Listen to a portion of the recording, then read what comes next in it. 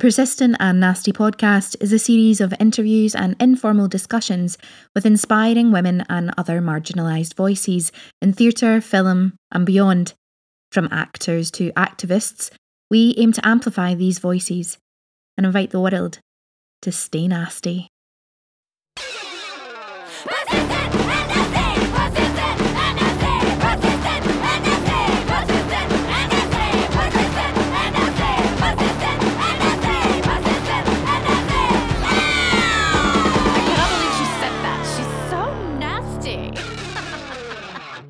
The Persistent and Nasty podcast has teamed up with We Edition to offer our listeners 25% off monthly subscription. Head over to We Edition and type in nasty, all capital letters, 25 at checkout. I have said it before, I will say it again. We Edition really are the future of casting. And also you can make money while being a member on the site. You can be a scene partner for people and you can help with accents. You can just generally help each other out. And it's a really important thing for us to do, especially during these times, and just a lovely way to have community. Our other offer for our listeners is still with Backstage.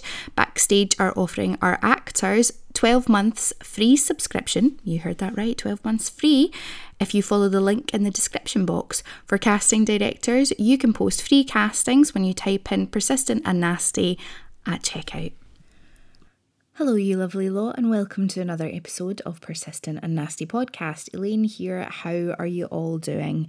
I hope that you are all surviving this dreich weather, as we say in Scotland. Keeping warm, keeping safe, wearing your mask, washing your hands, and being kind to each other and yourself. Today's episode, myself and Louise chat to the incredible Yasmin Abdel-Majid.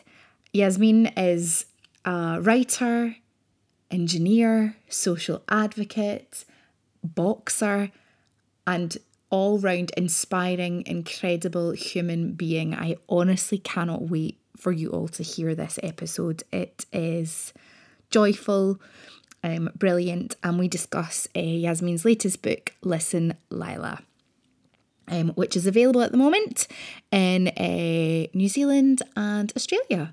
I should also probably say that Yasmin is, in fact, Australian. Also, Australia, you get a lot of shout out on the podcast today because, you know, we're all just jealous of you in New Zealand living your best life with basically no lockdown. So forgive us that. But we're all starting to get a bit stir crazy in our houses. As always, you can follow us on all social media. Twitter at Persistent Nasty, Instagram at Persistent and Nasty, Facebook Persistent and Nasty, and as always you can send us a wee email to persistentandnasty@gmail.com. As always, if you want to chuck us the price of a wee cup of coffee or a wee cup of tea, the PayPal link is in the bottom. We are super grateful for all of you who support us and keep this podcast initiative and advocacy work going. We would be lost without you. I think that's all from me today. Have I missed anything? I'm starting to have lockdown brain. I don't know if anybody else is getting it, where I forget to say, oh yes, I have. Remember to like, subscribe, review, and download the episodes. It really, really makes a huge difference to us and those pesky algorithms. We want to get, I don't know what we want to do, but we want to be bumped up in some form of algorithm. Anyway, enough of me rambling on. Get yourself a wee cup of tea, hot chocolate. If you fancy, maybe a wee coffee with a wee shot of some liqueur in it, just to warm the cockles, Sit back, relax, and enjoy. But at the same point, the thought of being in a room with, as you say, more than 3 people as well, makes me feel... I can't even put it into words. I'm like, oh no. Yeah. But then at the same point, my whole entire being, because I've realised I'm such a touchy person, I cannot wait to hug other humans. I'm like, oh my God, I can't wait. So touchy as in tactile, not last week, and it was the most joyous thing. I didn't break any rules. I would like to say he's under 11, so I am, and I was outside. I wasn't inside the house, and he wanted to go and see my gran with me, his great gran. and I came round the street to get him, and he was out in his wee scooter with his pal, and I was like, I'm going to drive in here, and he's going to be like, I'm not coming, Auntie Elaine, because he's 4. I'm like, why would he want to come with me? And then I get out the car and all I can hear him shouting is, I have to go, it's my Auntie Elaine, bye, to his friend. And he's like scooting along and he's scooting really, really fast. And then it was like a movie, like he flung his scooter to the side and then he just started running with his big, massive freaking helmet on and like jumped into my arms. He's like, I've missed you, Auntie Elaine. And I was like, dude, you have no idea how much I needed that. And I'm like standing in the street trying not to cry. Like going, oh my God, I really needed it. Also that like unabashed love of children, that like enthusiasm that's like, I just missed you a lot and I'm going to give you a huge hug and you're the most important thing in my life right now. Yeah, it's joyful. And then like, I dropped him back off at his house and I'm standing again out in the street and he's like, Auntie Elaine, you're not going home. I was like, Dylan, I can't stay here. He's like, you can just stay here. And I was like, no, I can't come in the house. And he's like, oh, coronavirus. Oh my God, I do wonder what it's like for kids. Like, I heard this hilarious story where, again, in Australia, one of my friends was like meeting one of her friends, like 6-year-olds or something, and the 6-year-old like ran up and then like paused and she looked at her mum. She was like, is she now Bubble? And I was like, oh, the fact that that's a question that you have and it's very normalized is just like wild. It's totally wild. And I've been thinking a lot about how adaptable kids have been during this situation. Like they are really, like, particularly if they're at a certain very, absorbing everything age, they are kind of rolling with the punches in a way that's quite astonishing. But I suppose I've been giving, sorry. Oh no, I was just saying like, they're just like, oh, this is the world. This is the world. But the flip side of that is like, oh, but it's not really supposed to be the world. And I don't want you thinking that this is the world. And something struck me the other day about lockdown babies, like that were born just before this happened and that are going through the first year of their life, not understanding, or like, I mean, they're just young, so they won't necessarily remember, but there is something kind of like shocking to know that there's going to be people out there whose early years were spent completely indoors. They've not seen other babies. And like, I also think it's part of their development. Yeah. Well, yeah, like those first few years are vital, right, for like connecting with others and developing empathy. So I do wonder also, like the number of people I know that got pregnant during lockdown, wild. I know. It's like almost every one of my female friends with a male partner who was with them for like longer than 6 months, just popping them out. I'm just like, also, because you don't know they're pregnant because you haven't seen them. And so you just get an email out of the blue being like, welcome, Lacey. And you're like, what? When did this happen? What? Yeah, it's I mean, well, some of us up the duff. Yeah. Some of us were baking banana bread. Others were baking other things. Whatever works for you. Like, I didn't make a child or make banana bread. I don't know what I've done. Drank wine. I went through a phase when it was really, so I like lost all my work quite suddenly, probably in like March, and then there was nothing. It was like a barren wasteland until like September. So in about April, May, I was like, I need a new career. I'm going to become a lawyer. And I'd never studied law in my life. I was just like, oh, the options in life are engineer, doctor, lawyer, and accountant. I'd done engineering, didn't want to be a doctor. I was like, law's next on the list. And so I did all my research. I watched Silks, I watched Suits, I watched The Split. I watched all of the TV shows related to lawyers, and I was like, I am ready for this. And applied. I applied to scholarships. I applied to mini privileges. I like and then like I was just about to submit my application. I got people to write me reference letters for this career change. And then I was just about to submit my application to do the like law conversion, and my partner was like, should we talk about this? Have you read any law? I was like, no, that's not the point. I want to be a barrister. I've seen it on the television. I do I know it. how to. I can do this. Because I have to talk, and you know, chat shit to the judge. And then I like picked up some like who was like, well, maybe read this, and I opened it and I like fell asleep on the first page. I was like, hmm, hmm, hmm. Maybe maybe I shouldn't become a lawyer. The pace of this That's was what I better on the did. TV. Yeah, Move yeah, quicker. Like And then I found that if I was going to be a criminal lawyer, I would like earn nothing. I was like, oh, so I'll Yeah. do all of this and still be broke. I was like, that's not the plan. This is not the plan. Talking about career changes, Yasmin, we can totally now segue on in. Segue. Yeah, a little segue. beautifully done, Elaine. Thanks. Mhm. I give myself a little hair flick. Oh God, and then realize how badly my hair needs cut. It looks Anyway, great. It looks great. moving away from COVID, let's concentrate on you, Yasmin. So you have a new book out. I do. Moving It's from coming out. engineering and Yeah. you're a boxer as well at one point, right? I was. I kept that actually hidden from my mum the entire time. So she was always like, "Oh, Yasmin does boxercise." There I am, like hiding my like mouth guard and head guard from my mum. But yeah, so I did. I boxed and trained for 5 years, and then my dream was always to work in like Formula One. And I'd gotten into like a master's in motorsport, which is kind of the route to that. But it's very expensive. And so I was like, okay, I need to save some money.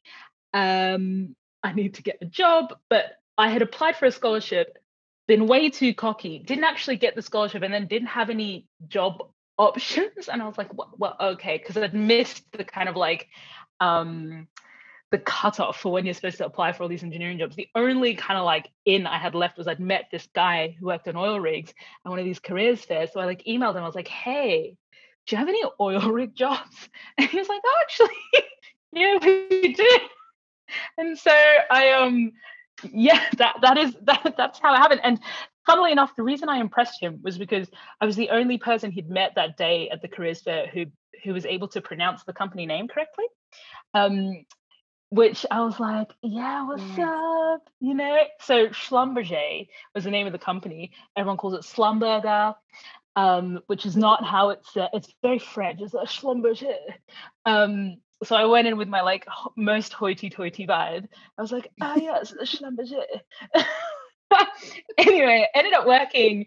I weirdly I did Also, a year. can I just say, I love how you totally channeled like straight white male energy and just emailed him and was like, "You got a job, pal?"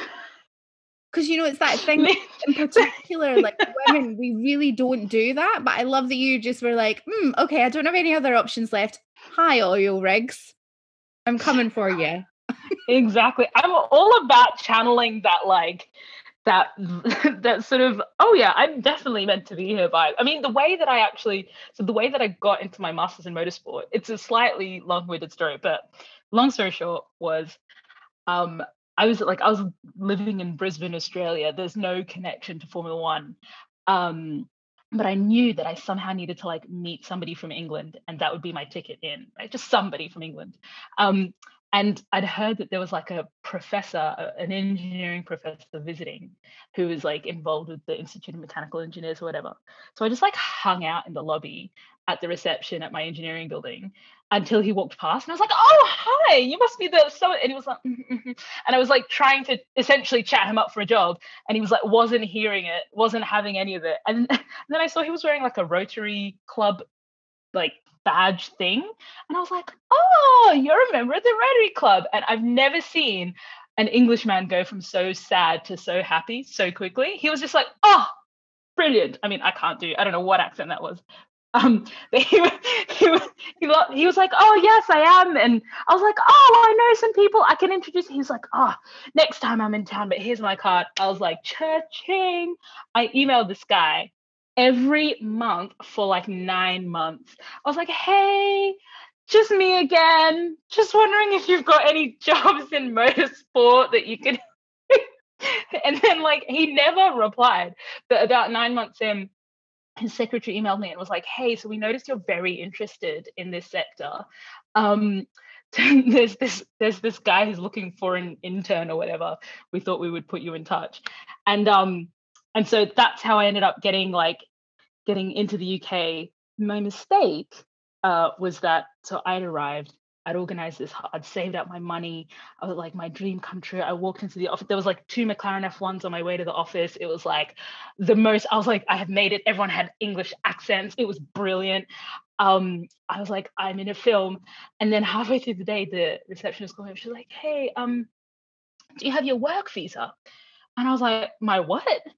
Oh no. And she was like, your work visa. I was like, no, I thought you guys sorted that out. I'm 19, never heard of a work visa in my life. She was like, oh, sorry, you can't work here if you don't have a work visa. I was like, I'll work for free. I'll just hang out. She was like, well, sorry, we can't let anyone who's not an employee be on premise. They kicked me off the premises. No.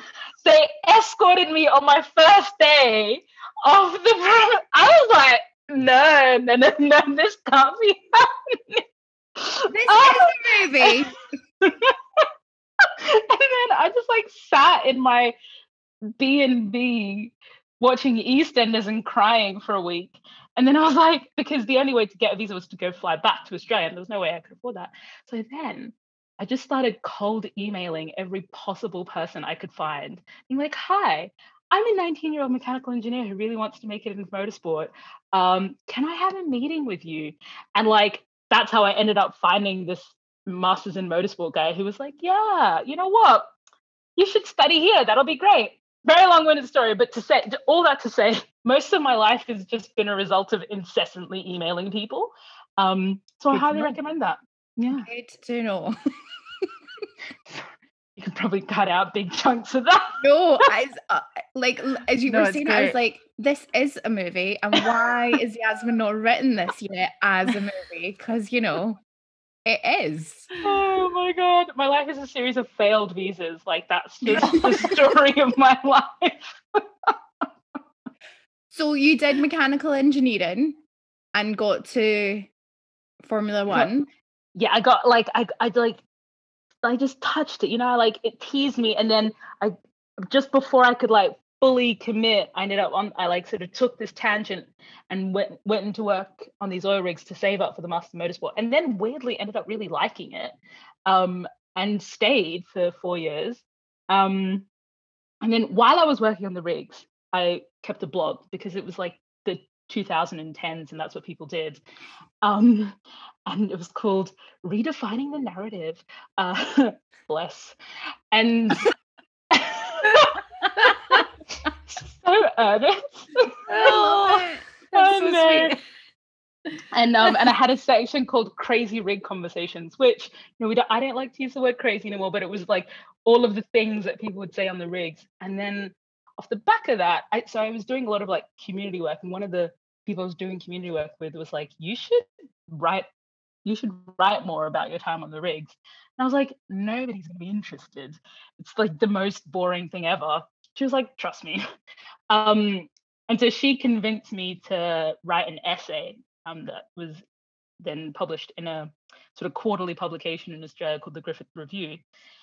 And for some reason, people were like, what is this Sudanese hijabi woman doing on oil rigs around Australia? And off the back of that, I got offered a book deal, a memoir book deal, which was wild. And I was like, I'm not doing this. And I legitimately was saying, like, wasn't going to accept it. And my mom was like, Yasmina, take the book deal. People kill for book deals. Like, take the damn thing and write the story. I was like, okay, Mom, no worries. Wrote my memoir. And I guess the way that I approached it, because I was pretty young. I was like 23, turning 24. I was like, I don't necessarily think my life is all like I'm still learning and so on, but I wanted to use the opportunity to kind of, I think up until that point there weren't that many sort of own voices, quote unquote, stories of like Muslim girls in Australia, and I wanted to kind of use it as an opportunity to be like, hey, we're normal humans too.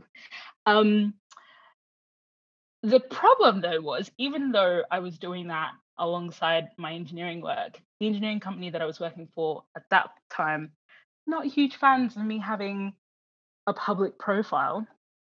And essentially we're like, you have to choose between, being able to write publicly and speak publicly, because I was doing a bit of that as well, or being an engineer. You just can't be both. And so when my book came out, they like issued a disciplinary warning. They like docked I had just been given a promotion to run my own rig offshore Brunei. I was like a few days away from flying to go run my own rig. I was like, I made it. And they were like, and no, they pulled me in. They like gave me a disciplinary warning. They docked my pay. They docked my promotion. They essentially were like, yeah, we can't be seen rewarding someone.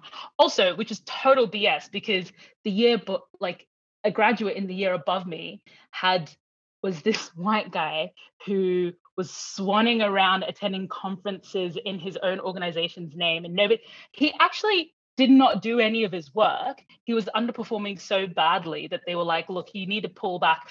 But rather than benching him, they gave him an overseas post in Scotland and then in the UAE. And when I started the company, he was like, look, you're probably not going to be able to manage to do all the work at the same time. Like I wasn't able to, and blah, blah, blah. You weren't able to, mate. Yeah. Have you met any women? Yeah, I was like, excuse me. Not only was I the highest ranked drilling graduate in the region, but I wrote a book on my time off. But oh no, as my boss said to me, the perception is you can't possibly be doing your job if you're this successful outside the company. So, you just have to manage that perception. And so I was like, I'm not really left with an option. Let me take a year off. Took a year leave without pay, and I've not looked back. I mean, I'm really glad you've not looked back. The rage I am feeling right now, complete injustice. I'm also a bit like, I'd be like, no, it's you. It's your job to manage that perception, because I'm doing my job. I'm doing my job well. You promoted me, for God's sake, and I've written this book. So actually, it's to you to manage the perception, mate. It's really it is something that when people ask me about why I left engineering, I'm like, do you want the long-winded story or the like really angry long-winded story? Angry, long-winded. Yeah, always the angry one. Yeah. I'm just furious all the time because I worked really bloody hard and I spent almost a decade of my life being quite good at it. And, other people's insecurities meant that I wasn't able to be who I wanted to be in that world, which sucks. And, you hear people bang on about like getting women into these sectors and you're like, what's the point of getting women in if you can't handle them when they get there? Like, yes, I'm just like not gonna be. I think also when I was younger, like in my early, when I first started, I was 20 when I first started on the rigs. I think I was like maybe more amenable to molding myself as per the expectations of others. And as you get older, you just can't be fucked anymore. I don't know how much swearing I'm allowed to do, but like I just so much. Okay, so yeah, as much as you. Yeah. Do you know what I mean? Discover the next time Ali gets angry, you'll discover just how much you're allowed to swear. Great. I love it. I actually remember my first friend on the rigs was an Aberdonian woman who I met, and she literally saved my life. She was amazing, and she dropped the C-bomb. She was like, "Oh, the fucking cunts," and I was like 20, and I'd never heard anyone. I was like, "Oh wow, you're amazing. Teach me your ways." Although to be fair to Australians, particularly Australians from Brisbane that I've met, they're pretty good at dropping the C-bomb too. Yeah. It is. I always forget that it's like not normalized everywhere. Like I'll be in Sainsbury's, I'll be like, "Oh, the content cornflakes are," and like people move their children away from me. Yeah, it's a vibe. That, to your point, Yasmin, about industries like engineering or these primarily male-dominated industries sending a message out saying, we want more women in these sectors. Like, it feels, particularly in the wake of your experience, it feels like so much of that is PR, and it's like, yeah, we do want that, but we want it enough so it looks good for us, but actually we don't really want to affect any real change or have somebody come in and rattle cages. I think, yeah. And I think that's like applicable to so many industries in so many different ways, right? Like even, acting and screen and theatre and all these sorts of spaces, I think it's sometimes even more pernicious because you're like, oh, these are quote unquote liberal spaces, and they'll, be more progressive and be more accepting. And it's like, oh, you have to do even more work to get your head around the fact that like the change might not actually happen, that it might just be, pink washing or greenwashing or whatever other, it's superficial. Because I mean, I don't know if you saw there was a report that came out recently that looked at like Black and brown community representation in screen. I think it was television. Oh my god, I can't remember the name of the report, and it had gone down from 2019 to 2020, like on screen. Yes, it was you in know the what I'm talking about? I think. Like somebody pointed out that like that report is also voluntary, which means that the real numbers are probably lower because people who don't have any rep are probably not going to contribute to it. And you're just like 2020 was a year where we had the murder of George Floyd and like these global Black Lives Matter kind of protests and so on. And every development exec in the land was like, yes, we really care about this and blah, blah. And yet the numbers still go down, right? And you're like, the kind of the work you have to do to get around all the talk and the hype is exhausting. Not even the work of actually like doing the change once you get there, but like the work to figure out how serious people are, what they really mean, all of that sort of stuff. Yeah, and the further back you go with that stuff, I think about this a lot in terms of some of the, more civilian type jobs I've had over the years, desk jobs within an arts management context, for talking sake. And, so often there's so much talk about work to make things more inclusive and increase better representation. And a lot of it's work being done with good intentions by good people. But like you look around and you go, well, our board is all white and everybody in the senior and middle management positions are all white. And you're sort of a bit like, well, how much real authentic work is happening here if we don't actually have people who these issues affect in any form of position of authority? And that, like my friend Amanda, who's an actress in the States, she's doing a lot of work for Broadway for racial justice, a campaign that's looking at that. And a lot of their work, my understanding is to address that very issue. It's like when the very, very top power structures are like completely white and rich, it's like how much are we actually going to change on a real like core root level? Because it's it just you come up against a wall time and time again because of that. Yeah, totally. And the fact that they're not only white but they're rich and they're elite, I think is a massive part of it, because it means that the world that they are a part of is just so divorced from the rest of our realities. Like they wouldn't even often know how to find somebody who is like, working class or from a diaspora background or like whatever. Like I'm quite surprised sometimes by, because you think, oh, you exist you have access to the same internet that I do. You have, the same tools that I have. Like, surely this is not such a difficult thing for you to. And then you find that like they are shocked and surprised by the most benign things. And you're like, oh, wow, your world is literally like hermetically sealed from the one that the rest of us exist in. So how on earth are you going to make work that's culturally relevant, that speaks to the issues that we're facing, that that doesn't seem tone deaf? And sadly, I think even if things are tone deaf and culturally irrelevant and borderline, if not like straight out offensive, it still makes money.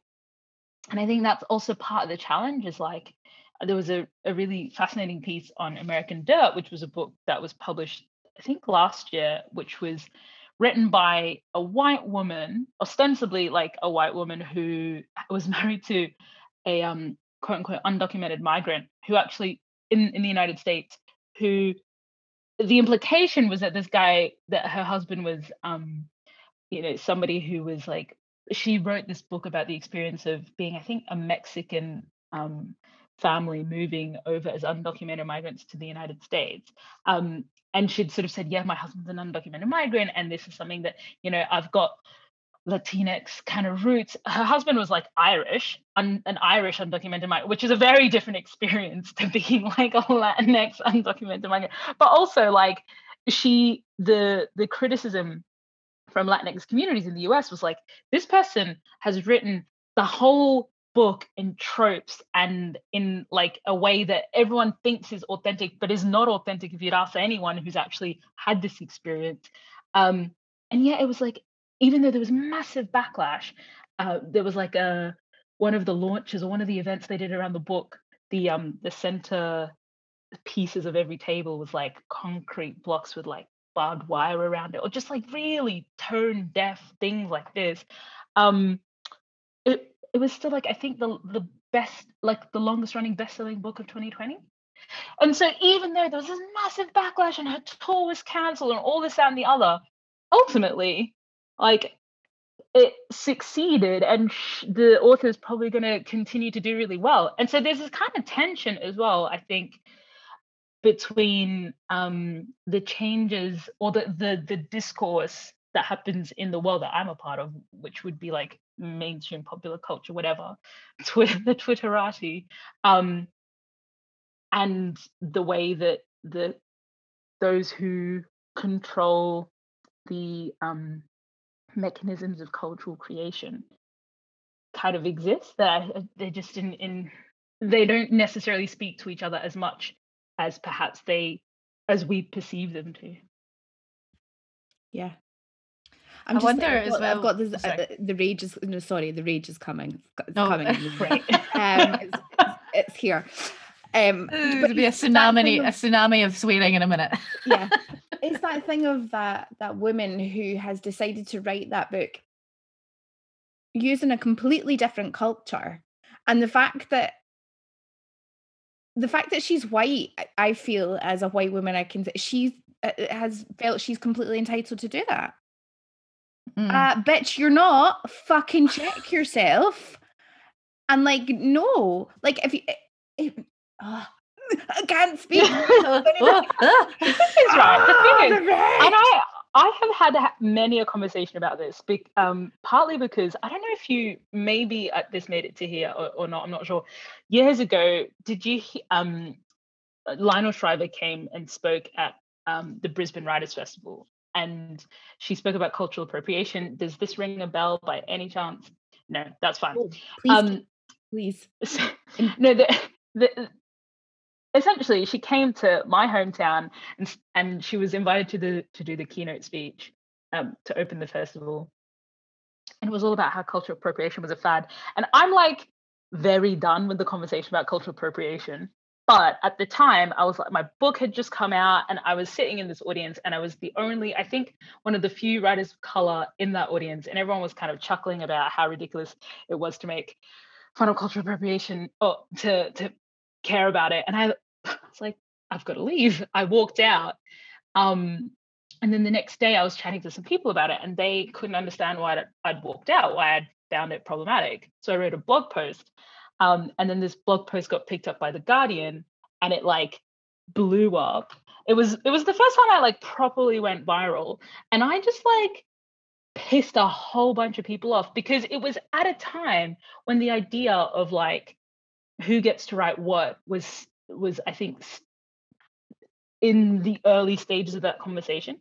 And what I often say to people is like, look, I'm not forbidding anyone from writing anything, but number one, I think it's a valid thing to ask, am I the best person to write this? And number two, if you are so convinced that you are, then just do a bloody decent job at it. The problem is most people do a terrible job, right? Like, I don't care if you're some white guy that wants to write about Nigeria, if you are able to write like the most nuanced, you went and lived there for 20 years and you like are going to give all the money, like just do a good job of it because that at least recognizes the context that you're in.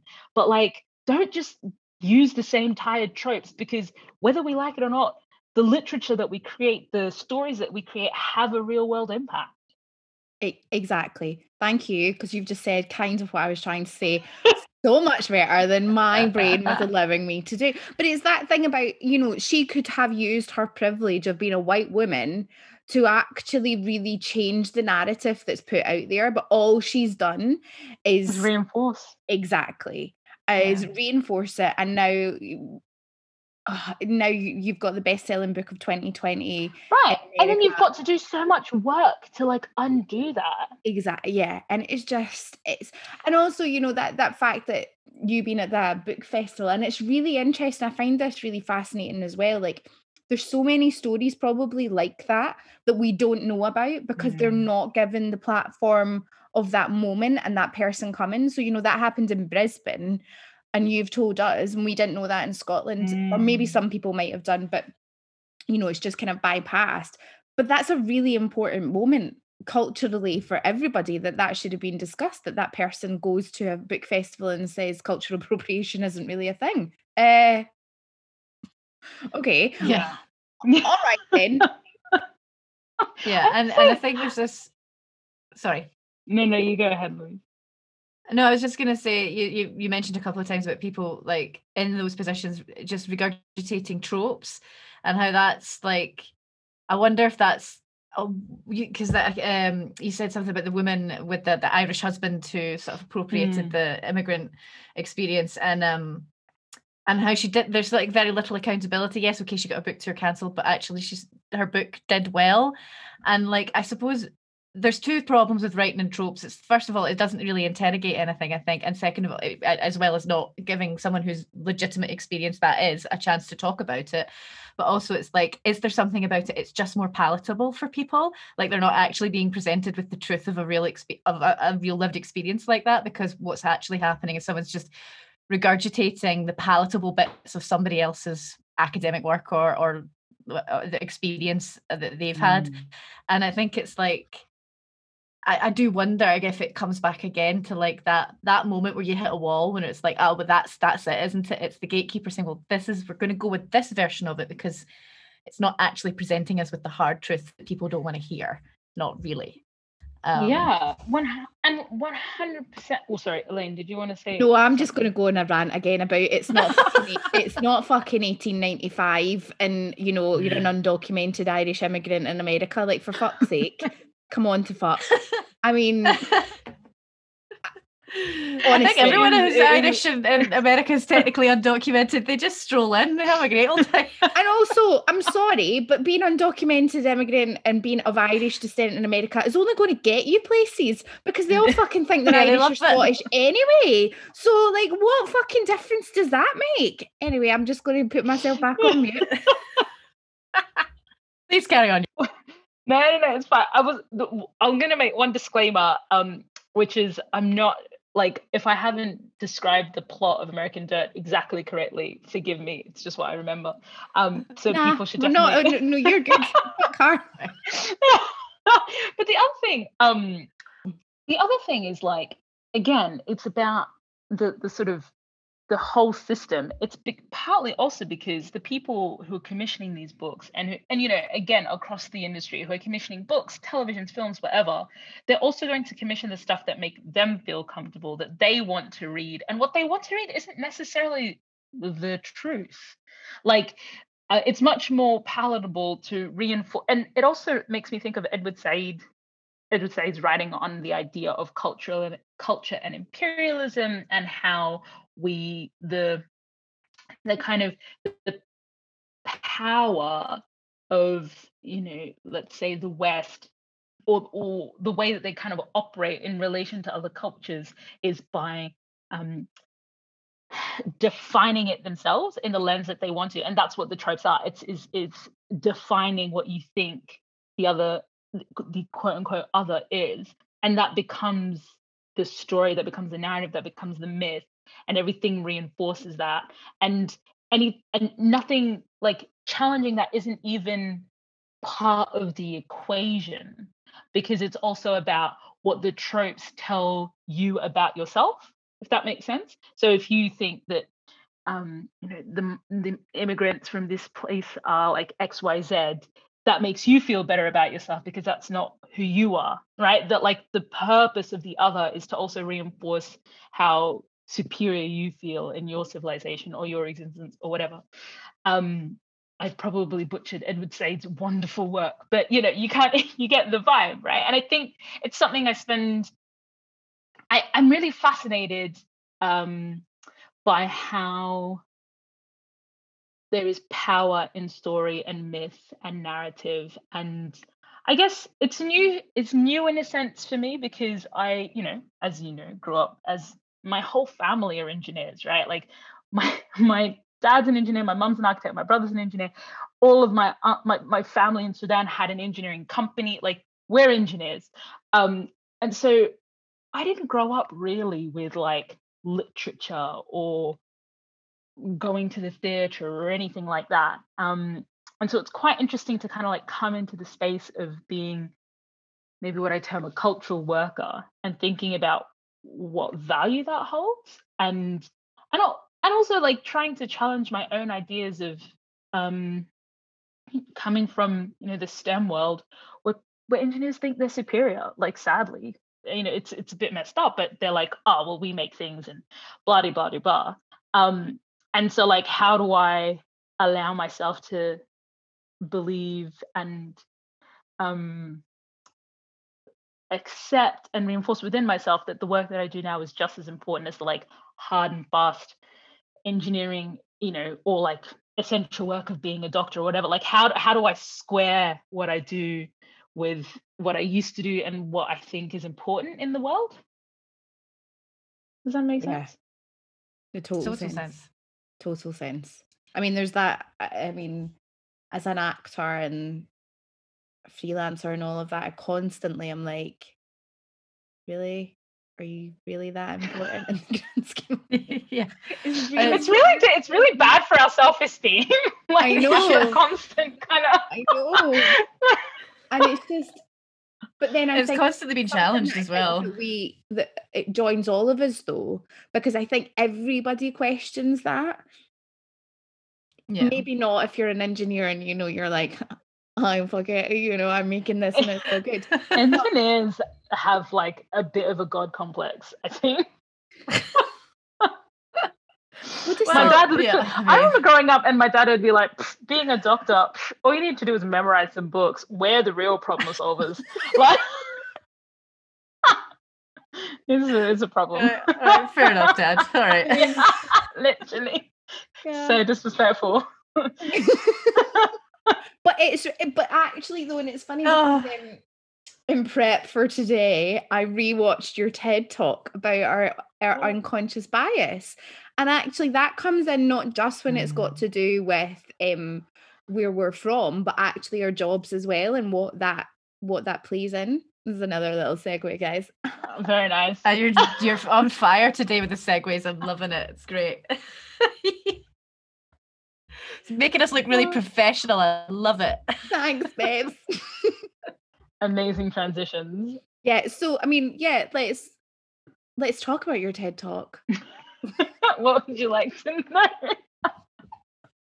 Well, just what was the reaction in the room? Because I love TED Talks. I watch loads of them. Like, I'm obsessed. But I always wish I was in the room, because I actually want to know that thing about. Because as you're watching them, you're like, yeah. I want to feel that energy shift in the room, and to like what happens in that moment, really? Like, did you feel it shift? What's really interesting, again, I'll give you a bit of the backstory. So I started and ran a youth organization and called Youth Without Borders. And great, that was going to be another segue, and I'm so all right. So I started when I was like, so it's also funny because I think that like I'm old enough now that I can kind of say, oh, back in my day kind of thing. Because like when I started Youth Without Borders, Facebook was just starting. There was the way that you organized was very grassroots. Like our website barely functioned. It was all kind of word of mouth. I was 16 when we started, and it was all like grassroots kind of community work and projects and that kind of thing. But it meant that I did lots of small talks and events and so on, and I was planning to do this TED talk. I'm sorry, I'm stopping you right there. You're 16 and you start Youth Without Borders, and you're like, yeah, I was 16 and I started this. At 16, I didn't know my arse from my elbow and like couldn't have I was barely functioning as a human being, and you're like, Changing the so world. Yeah. So yes. snaps for you, Yasmin. Thank you. I think, I peaked very early. I peaked too early, I think. Oh God. All downhill from here. Yeah, literally. Once I hit 25, I was like, all right, this has been fun. Yeah. I mean, to be fair though, that's 9 years. Like most people have got some catching up to do. You're allowed a little break. You're like, Yeah, come you on, can guys, you catch can up. you could stick the kettle on and put your feet up for a bit, I think. To be fair, the last few years I really have just been like, you know what? I did my time. Let me just chill out for a bit. Everyone's like self-care. I'm like, bring it on. Anyway, I was planning to do this TED talk about like something to do with Youth Without Borders, or like the something to do with like children and education. I don't even remember, but it was very kind of generic. And then on my way to meet the organizer of the TED talk, I caught the bus, and I catch the same bus every day. And for some reason, I'd caught the bus earlier that day, wearing the same outfit, but had my scarf tied up in a turban. And then when I went to catch the bus to meet the organizer, I styled it in the more traditional manner, which is kind of like wrapped around the face. And I had like the same bus driver, and I got like totally snubbed. And I was like, ah, screw you, dude. I was wearing the same outfit, right? And I just like changed the style of my headscarf. And so I was like sitting on the bus and I'm fuming to myself. And then I get to the meeting and I was like, I'm going to tell you about my TED talk in like a second. But let me just tell you about this.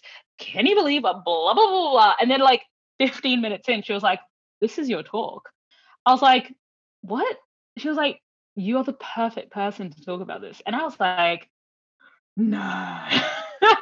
All the good things in my life, people are like, you should do this. I'm like, no. And yeah, and then I thought about it, and I was like, well, yeah, I guess if I do wear, the different outfits that I kind of wear, whether it's like the oil rig outfit or my mosque outfit or like my going to the shops outfit, I get treated very differently. And it's like knowledge that I am aware of, but haven't like ever made a point of. I think it was a bit scary, to be honest, because also I don't know, casting my back. So I did the talk in December 2014 and it went online mid 2015. December 2014, like we're quite far away progressive from where we were in December 2014. Australia didn't have gay marriage, like same-sex marriage. The conversation around trans people is completely different. There were barely any television shows with like Muslim characters. I mean, there aren't that many now, but at least there's like Rami and Master of None. There's like a few more. And I'm like in Brisbane, and I walk onto the stage wearing like my abaya, and you just people are like, what's this? What's this gonna be? And it was just really fascinating to feel people's defensiveness, to feel people's uncertainty, to feel their fear, and then to kind of like hold that. And I mean, as actors, I'm sure you kind of understand that sense of like holding the audience in the palm of your hand, and not playing with, but being able to have control almost over how that changes and shifts. I find that when I do talks, that's kind of like, it's very almost addictive. Like there's a sense of power in that. You're like, oh, I can bring you up here, and then I can take you here, and I can, and this can happen in an instant. And being able to do that, because you can talk to people about their biases, but being able to make them feel it in themselves in the moment is very powerful. So yeah, I thought it went well, but I didn't think it would be as successful as it was. Because when it came out on the TED website, it then went gangbusters. It was like picked as the top 10 ideas of 2015. And to be honest, it probably was one of the main things that introduced the concept of unconscious bias into the mainstream kind of conversation, because up till then it was really much more academic and so on. And I had like pulled on a few different, like the concept had been around. I didn't invent anything. I just kind of like helped popularize it, which is quite cool, I guess, in a way. It's been interesting to kind of see how that's become corporatized and how that's shifted over time. And I feel some kind of way about that. But that's perhaps less the fault of the concept and more the result of people being unable to deal with like structural and systemic stuff, and so they like to focus on easily packaged solutions.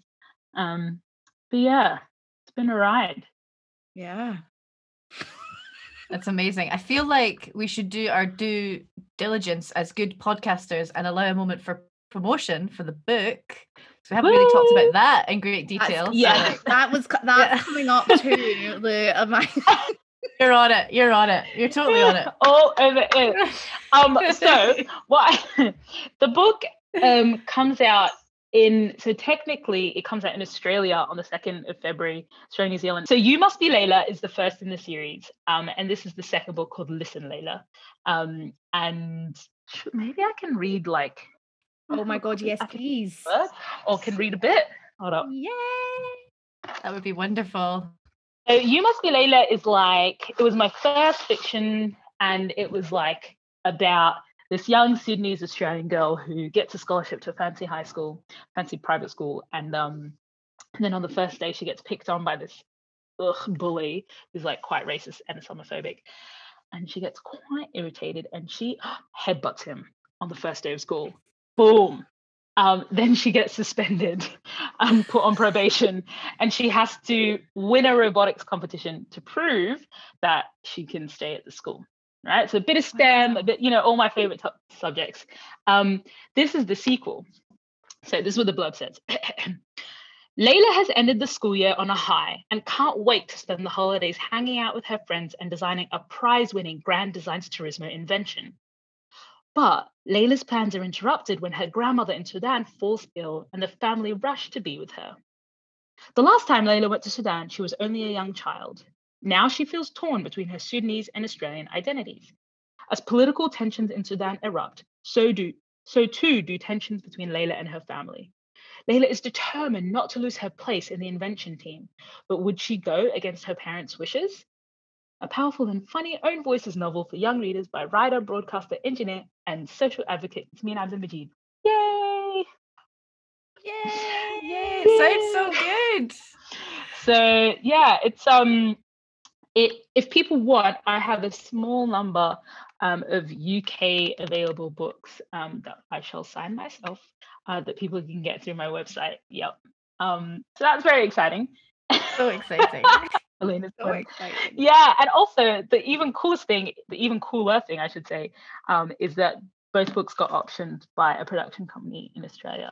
So I'm currently writing the scripts for that, which is wild.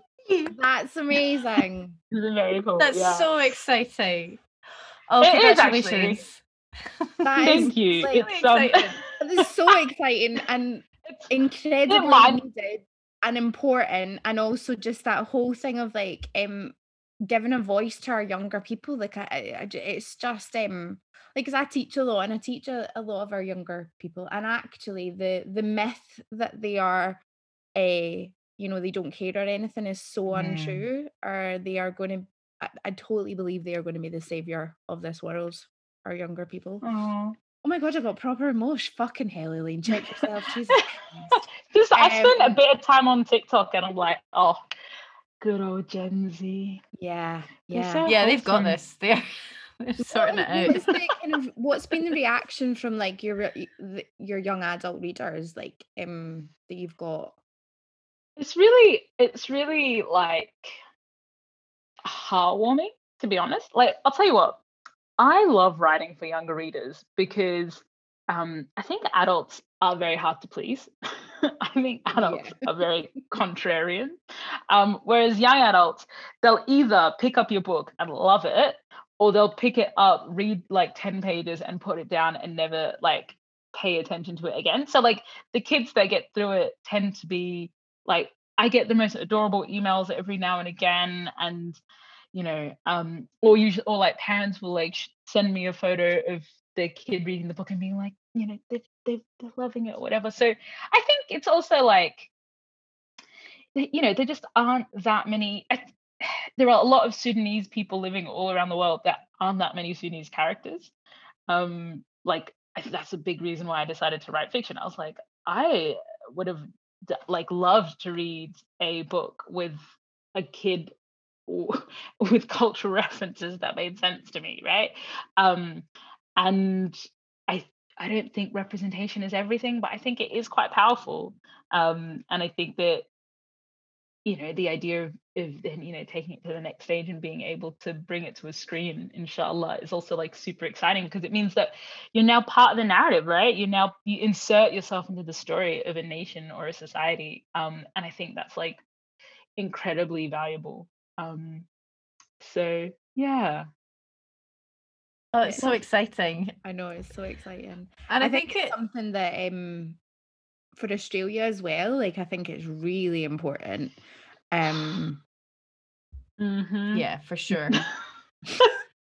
And People it's like no, go ahead, Louise. No, carry on, please. I was just gonna say, people are always like, "Oh, the racism is really bad in London," and I'm like, "Well, you don't know where I've been." Yeah, Oh, I remember being God. in Australia. I mean, this is a while ago now. Like, crap, how old am I? 14 years ago. I was like just doing the math really quickly. Yeah, nearly 14 years ago, and I went to visit family, and people's casual racism. I mean, let's not kid on. Scotland's not that progressive. We like to think that we are, and we play this, oh yeah, we're super progressive. But even 14 years ago, I was like, whoa, hold the fucking bus. The worst part is I thought that was normal. It wasn't until I left that I was like, oh, not everybody thinks this, I ended up having quite a big discussion, quote unquote, with some men in my uncle's local pub. My sister and I both had quite big discussions, not just actually about race, the homophobia as well. Holy fuck. I was just like, guys, you need to fucking catch up to the rest of the world. Like, come on. It's really sad. And also, like, I think it's very strange, because I think that there are like pockets in Australia that are incredibly progressive. Yes, but I shouldn't despise an entire but there are. I mean, I do it all the time, so don't worry about it. And you're Australian, so you can, so it's okay. Yeah. People are like, why don't you come back? I'm like, no. The fact that I'm willing to take these grey, dark skies over, says something. But the level of conservatism that is very normalized politically and across the media and so on is like relatively frightening. The attitude towards climate at a policy and government level, the attitude, even like the sexism and misogyny in Australian public discourse is wild. Like I remember speaking to Anne Summers, who's like quite a prominent Australian feminist, like sort of one of the originals, the OGs, like Germaine Greer kind of age group. And she was saying that like when Julia Gillard became Prime Minister, so Australia's first female Prime Minister, like she did some research and stuff into the rhetoric and all of that kind of thing at the time. And she was like, it was so bad. She felt like something broke in the way that that women in Australian public discourse were allowed to be spoken. I can't even begin to describe the level of disrespect that exists at a that is not even that exists, but that is normalized, that is allowed, that is deemed as acceptable. And again, like I remember when I first when I was working, I met like I did some training, and I came to Europe, and I think we were in the Netherlands. We were just like chatting with some Dutch guys, and I can't remember, but it just like it kind of, I was like, oh, men don't automatically hate women. Like that's not your baseline isn't to start by, oh, you like, and it just blew my mind that men didn't hate women as a baseline, because that was like the world that I had grown up in, engineering in Queensland, on the rigs, in the motorsport world. It was, the baseline was like men hate women, and you just have to kind of work around that. And if you're fat, if you're black, if you're a woman with a disability, if you're queer, like anything makes it worse. And the idea that like not that didn't have to be what was normal literally blew my mind. And I think I often think how wild it is that it took me leaving the country to be able to see a lot of these things in perspective. Yeah, that is wild. That is pretty wild. I mean, not to say that we haven't, growing up in Scotland, experienced some pretty like crass levels of misogyny. Every culture has it, but yeah, like, I mean, that sounds like to go through up until a certain age, like of adulthood, to like have it really like awaken in you that it's not the default as necessarily as wild. Yeah, they say that there's this book called The Fatal Shore that kind of looks at Australian culture. It's a bit old now, but I remember one of the things it talks about is the fact that like Australia was in its current form, and like let's not even talk about how it treats its the First Nations people, but in its current form, it was like a colony made up of convict men, and mostly men, and so like it was just dudes angry, pissed off in this inhospitable environment for decades, and then they eventually like brought some women, a small number of women, but the fact that there weren't enough women made the men even angrier. Like, and so it was just like, the foundation of that is like incredible.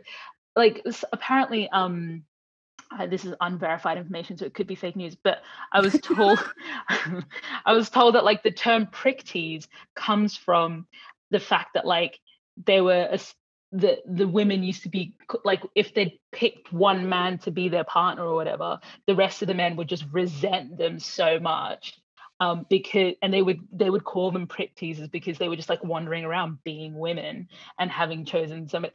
Just blows your mind. It's sort of that sort of triggers something kind of like almost DNA level deep in me. Like I got like a rush of anxiety that because it's like it's in our bones. Like it's diluted over the years because we're fortunate enough to be where we are in this moment in time to have some progress. But like that description just made me go, oh god, because it's like it's how dare you deep out with your womb and your boobs and things that you cannot literally control.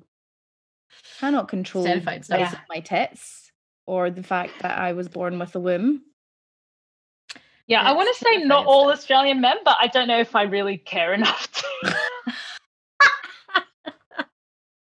Well, it's the thing though, isn't it? It's like not all men. We fucking know it's not all men.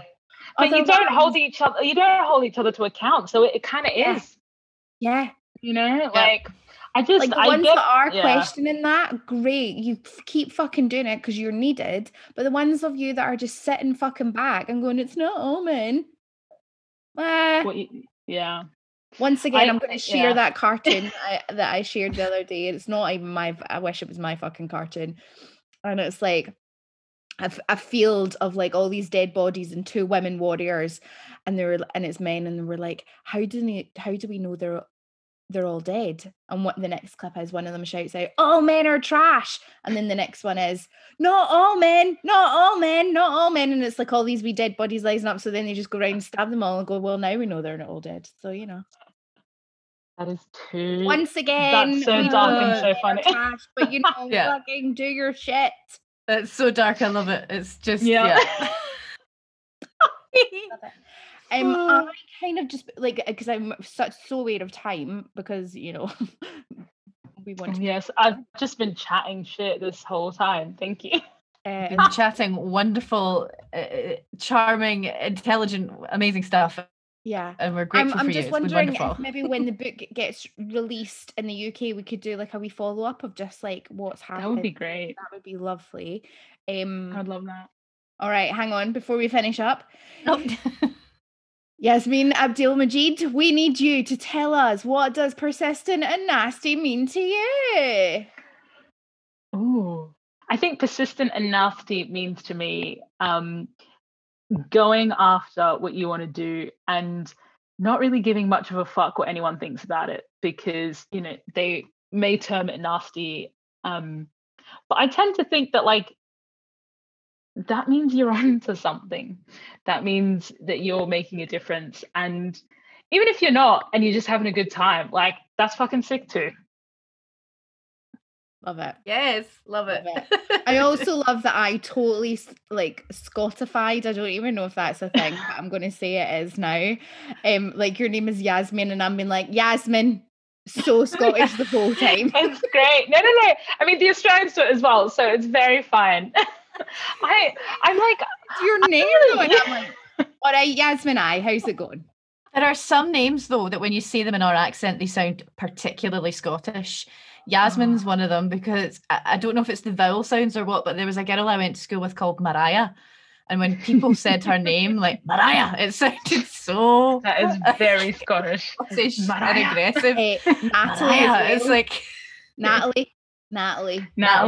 There's just, oh God. There's just some names that just like, it must be the vowel sounds, they just come out sounding super Scottish. I love Scott. I try it all the time and I butcher it, and I'm so sorry, but I'll fucking keep trying. Keep trying. You can listen back to this and listen to us saying your name and just repeat it back. Like, you'll get there. Even though it's not how you say your name. Yeah.